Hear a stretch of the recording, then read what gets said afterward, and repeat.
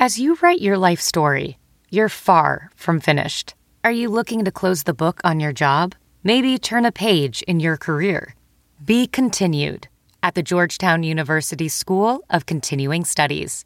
Our professional master's degrees and certificates are designed to meet you where you are and take you where you want to go.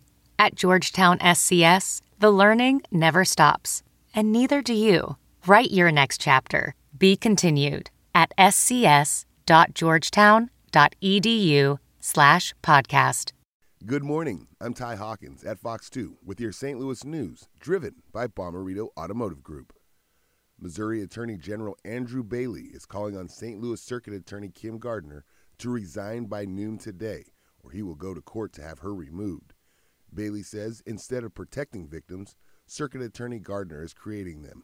My office will do everything in its power to restore order and eliminate the chaos in St. Louis caused by Kim Gardner's neglect of her office.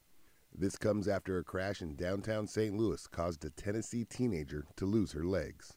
The EPA hosts a community meeting in St. Charles tonight to discuss the city's groundwater contamination.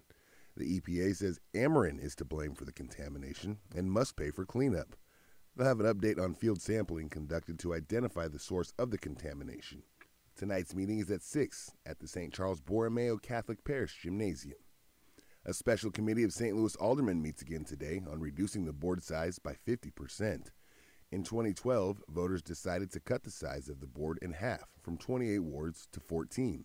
The change takes effect this spring. Today's committee will discuss the details of the transition. They also will have to deal with the various ordinances that mention 28 wards. From the Fox 2 Weather Department, rain and storms are long gone, but the cold front associated with yesterday's storm system will move across the region early Thursday. Temps in the mid-50s early this morning will be falling through the day with gusty winds. Some morning clouds, then skies expected to be sunny. Tonight, clear, cold, and breezy. Wake up Friday, temps in the mid-20s. Partly cloudy Friday with highs at the low 40s. A slight chance of some rain Friday night into Saturday morning. Warmer for the weekend. Partly cloudy Saturday, highs in the low 50s. Mostly cloudy Sunday with a slight chance of rain, highs in the upper 50s.